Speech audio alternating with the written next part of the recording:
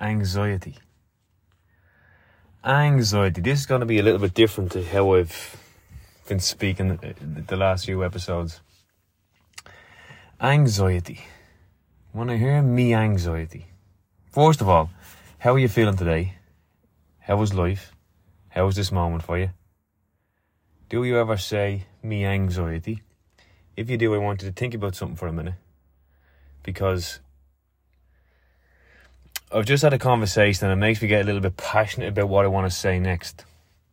When it comes to what anxiety is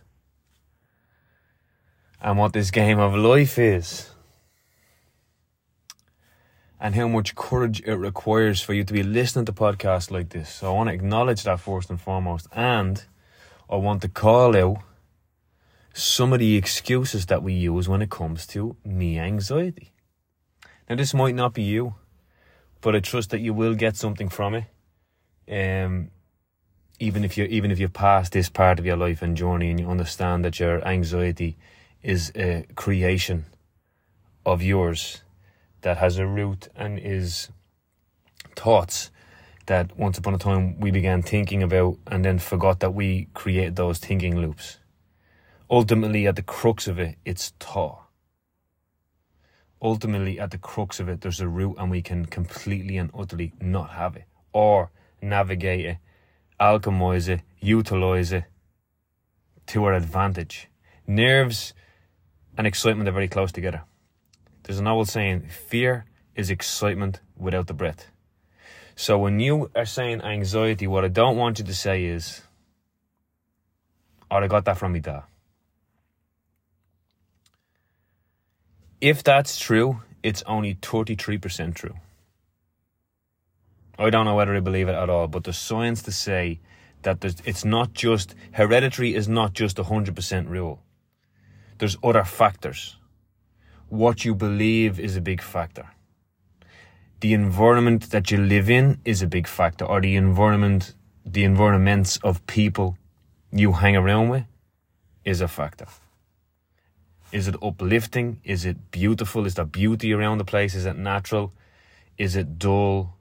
Your environment has a key part to play in a lot of what we're calling hereditary diseases, or stuff that's passed down from your parents. So I just want you to be mindful of the blame and the excuse of, I got that from me dad. I know, I did, because even all of my brothers have it. We all have it. Where do you have it? Where do you have it? It's taught.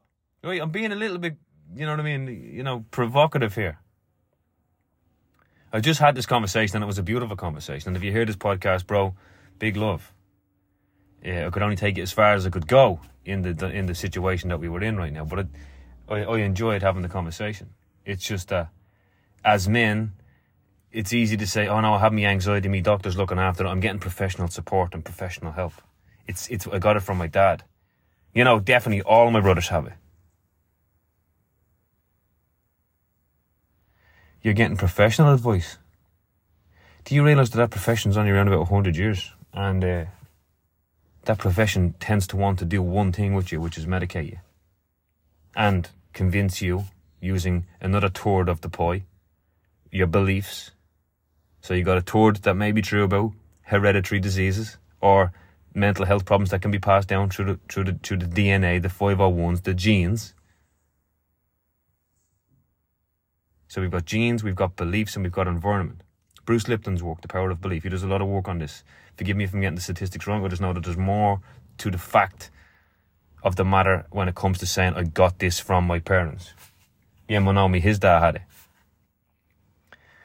Okay, bro, so the anxiety that you're speaking of and the profession that you're speaking of, the profession is around 100 years.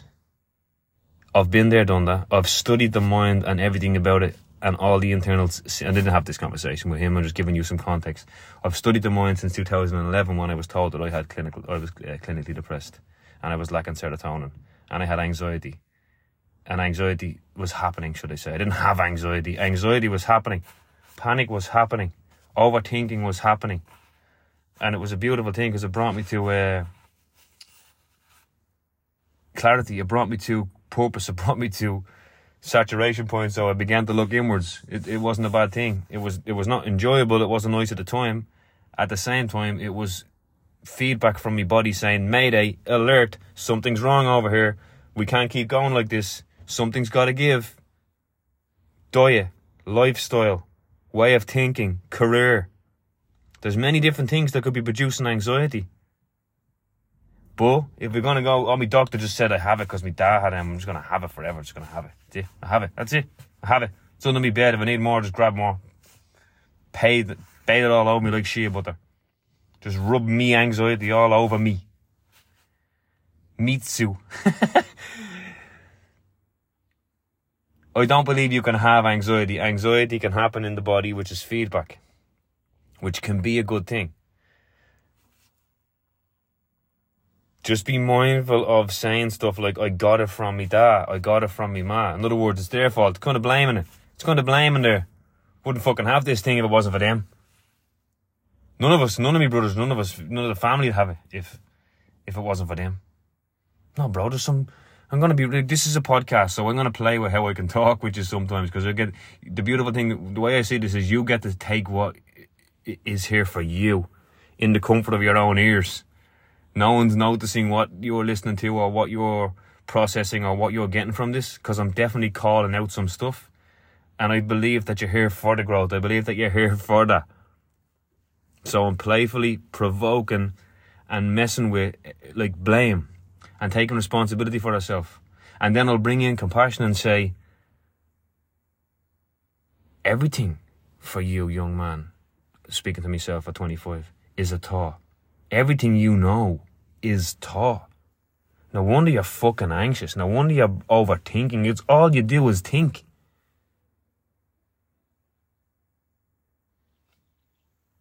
You need to learn how to feel.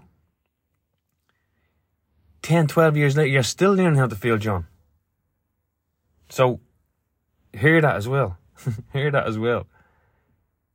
Information helped me intellectually understand what was happening in my emotions and in my feelings. The right information at the right time helped me address and heal certain different aspects of me to give me a good, full, comprehensive understanding.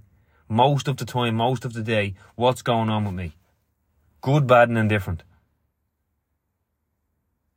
Yesterday I spoke about beliefs and limitations and finding some of those and popping them and planting new seeds and watering those and doing new mantras and trusting life, and life is always good to me. God is good to me, God is good to me, and everything is always working out for me and my family. These mantras, these tests that I've went through has brought me to this level of clarity and this level of awareness in order to be able to share this stuff with you. But be mindful of the excuses that you're using to stay limited. Anxiety is not an excuse to not live. I know it's fearful, and depending on where you are, I'm not making this light work. Believe me, I'm not making this light work. Let me drop it down a notch here. Wherever you are on the spectrum of fear or the spectrum of anxiety or the spectrum of empowerment or the spectrum of spirituality and awakening and expanding your consciousness. See the way you're going from mental health to spiritual awakening? Mental and emotional fitness requires effort, energy, thought, rituals, journaling, morning walks, cold dips. There's different things that on some days must be done in order to break patterns.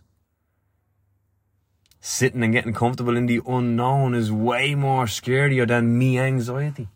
So I get to keep me anxiety. I can keep it. Get away, get your hands off it. I want. I gotta have me dad. We all have it. I don't want to give it. I don't want to share it. I don't want to give it to you. I don't want it to go away. Because what's underneath all of those thoughts and those excuses and reasons is trauma. You mean to tell me I'm traumatized? Yeah, and that weight that you can't get off your hips is emotions.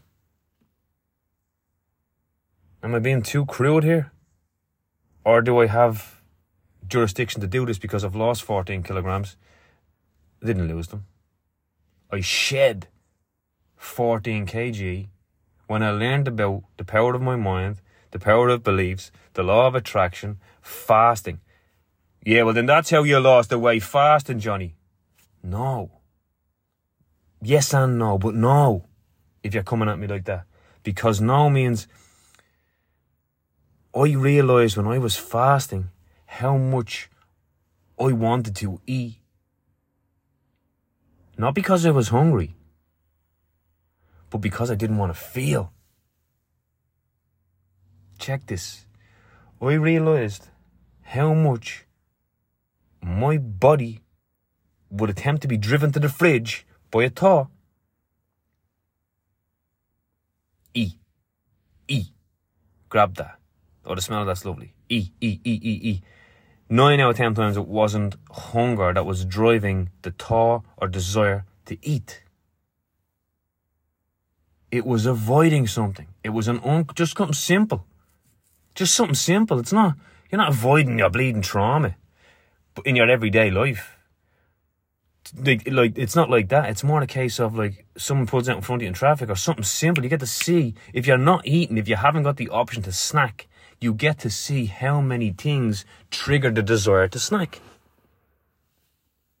So fasting, yes, you can shed weight fasting, but the big bulk of all of that weight that I've shed and never regained in the form of fat is down to, I'm convinced of this. This is I've no science to back this up, but I'm convinced that was emotional weight. A lot of that was emotional weight. Now, there is some science and some healing modalities that was back up that the hips are associated with worth. The heart and the lungs are associated with grief. I can get into that. I can do body parts a little bit when it comes to certain things that are energetically stuck. Energy wants to move. So when we have weight on our hips, it's associated with self-worth and emotions. If we have that little spare tire or belly effect, that's in the areas of our lower chakras, and it's associated with self-esteem and self-worth and what we believe and think about ourselves. So it gets deep. I'm not just talking about anxiety, right? I'm not just saying, oh yeah, don't take your meds, because medicine has its place. I'm not making that wrong. What I am saying is be mindful what you believe in and what excuses you're giving yourself to stay stuck and stagnant. Because let me tell you this. If you've had a hard relationship breakup, if you've had a separation as a child, if you've had hard things happen in your life, and there's a part of you that's holding on to grief or sadness or rejection or fear, and that's compartmentalized in your body and being, who the fuck else can feel that for you? Let's be real. Who else can do your press-ups for you? Who else can feel and process your shit for you? Most people won't do this work because it requires effort, energy, time to integrate, downtime, rest days, maybe some fasting. Most people wait until their body makes them fast. When they can't eat, taste, smell, or get out of bed. The body will do what it needs to do. It's just sometimes we can support it by skipping breakfast. Break, fast, skipping the break, fast, breaking the fast later in the day. We're always fasting. We fast for 8-10 hours every night. It's just that most of the time our stomach never gets empty, because by the time we have our last meal and by the time we have our first meal, the stomach never gets to get empty. Play with that. Experience skipping breakfast. Eating in an 8-hour window. Play with all this stuff. Enhance your life. Why not? Why not? What have you got to lose? Belly fat? What have you got to lose? Your anxiety? What have you got to lose? Some mental health labels that you're just clinging on to in order to stay stuck, stagnant and the same, and keep regurgitating the same old stories. I'm playfully prodding you to get better. I'm playfully prodding you to expand your awareness, to go on a fucking journey of hiring a coach, go on a journey of going to a seminar, go on a journey of reading books on fasting, go on a journey of starting to do press-ups. I can't do press-ups. Well, start on your knees. Do something.